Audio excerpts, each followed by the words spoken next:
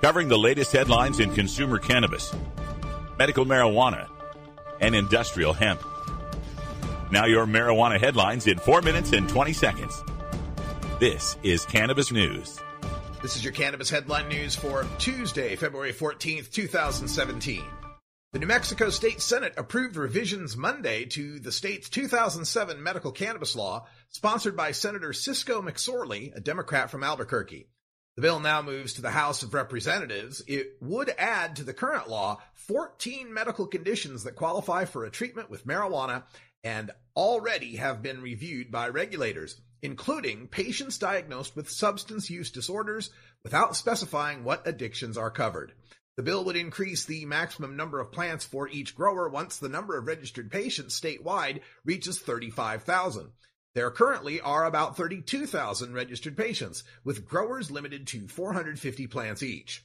Earlier bill provisions were dropped that would have allowed military veterans to qualify as patients without a diagnosis. Visitors enrolled in other state medical marijuana programs would be able to buy in New Mexico under the new measures. Pueblo County, Colorado's Board of Commissioners on Monday morning approved a contract that creates a nearly $475,000 scholarship fund for local high school seniors attending college in Pueblo. The lion's share of that fund, $425,000, came from excise tax collections from cannabis cultivation, said county spokeswoman Paris Carmichael. Typically, 300 to 400 Pueblo high school seniors attended Pueblo Community College or Colorado State University after graduation, Carmichael said. There's no set scholarship limit per student, so it's possible that the scholarships could be greater than the estimated $1,000 per student, she said.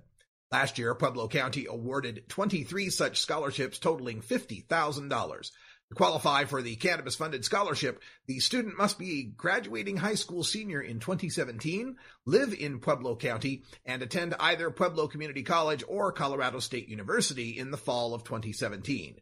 More information on the applications, which are due April 30th, is available at phef.net.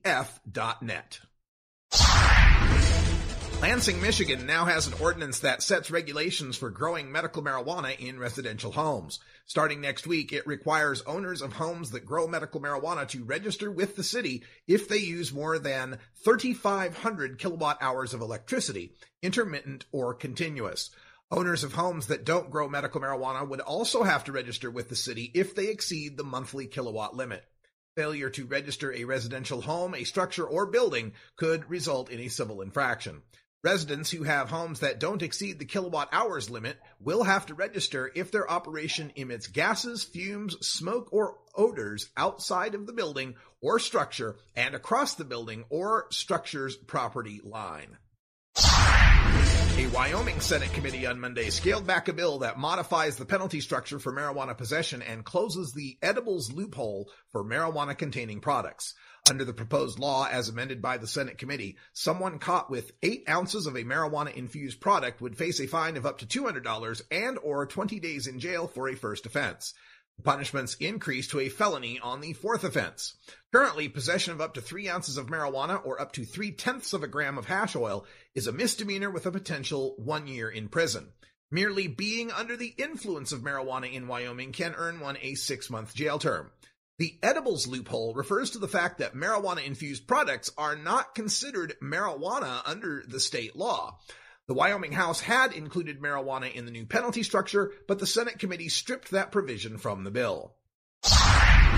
A warning about a dangerous new drug in Lake County, Ohio, was a false alarm. Last week, the Paynesville Township Fire Department warned about 3 overdoses linked to, quote, marijuana laced with an unknown opiate, end quote, on their Facebook page.